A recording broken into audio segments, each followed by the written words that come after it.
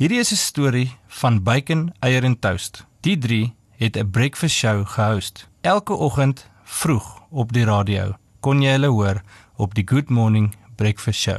Als rym, jy's goed. Die lymrym, ou. Ek spot altyd ek het die gift van lymrym. So Okay. Jy doen goed so ver. Okay, kom dit nou. Shandor die eier was die span se leier. Sam was die stukkie spek. Die luisteraars het oor hom gevrek. Margaret, sy was die program se fraaie nootjie. Sy is 'n stukkie toast, 'n roosterbroodjie. Vroeg elke oggend het die span die stad laat skaterlag. Lekker musiek gespeel, nuus gelees en dan gegroet. Lekker dag.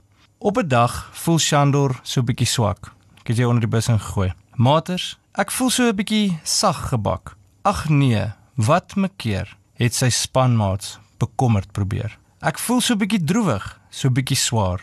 Wat gaan ek maak? Wat van elke liewe luisteraar? Margaret sê, do not fear, ons is hier om jou op te cheer. Ja man, sê Sam, so back, kor jam.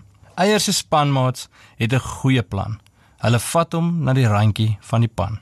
Kyk net daar, dit is Bloemfontein. Dit is ons mooie stad. Vergeet net van al die potholes in die pad. Ons luisteraars woon daar en hulle luister elke dag. Dis jou stem wat hulle so lekker laat lag. So gee dan net 'n harde gil en laat dit gaan. Probeer dit net, jy sal sien wat ons bedoel. Jy gaan beter voel. Shandor skreeu kliphard. Dat is hoor. Sjoe, dit werk. Ek voel sommer beter. Shandor voel nou sharp. Hierdie eier is gereed en sunny side up. Is julle reg span? Roep Shandor. Is julle gereed vir die klank van jou lewe? Altyd, sê Margaret, gereed met die nuus om 7. Yes, sê Sam, crispy and ready to go. Daar staan die span saam. Eier, bacon en toast. Welcome to the Good Morning Breakfast Show.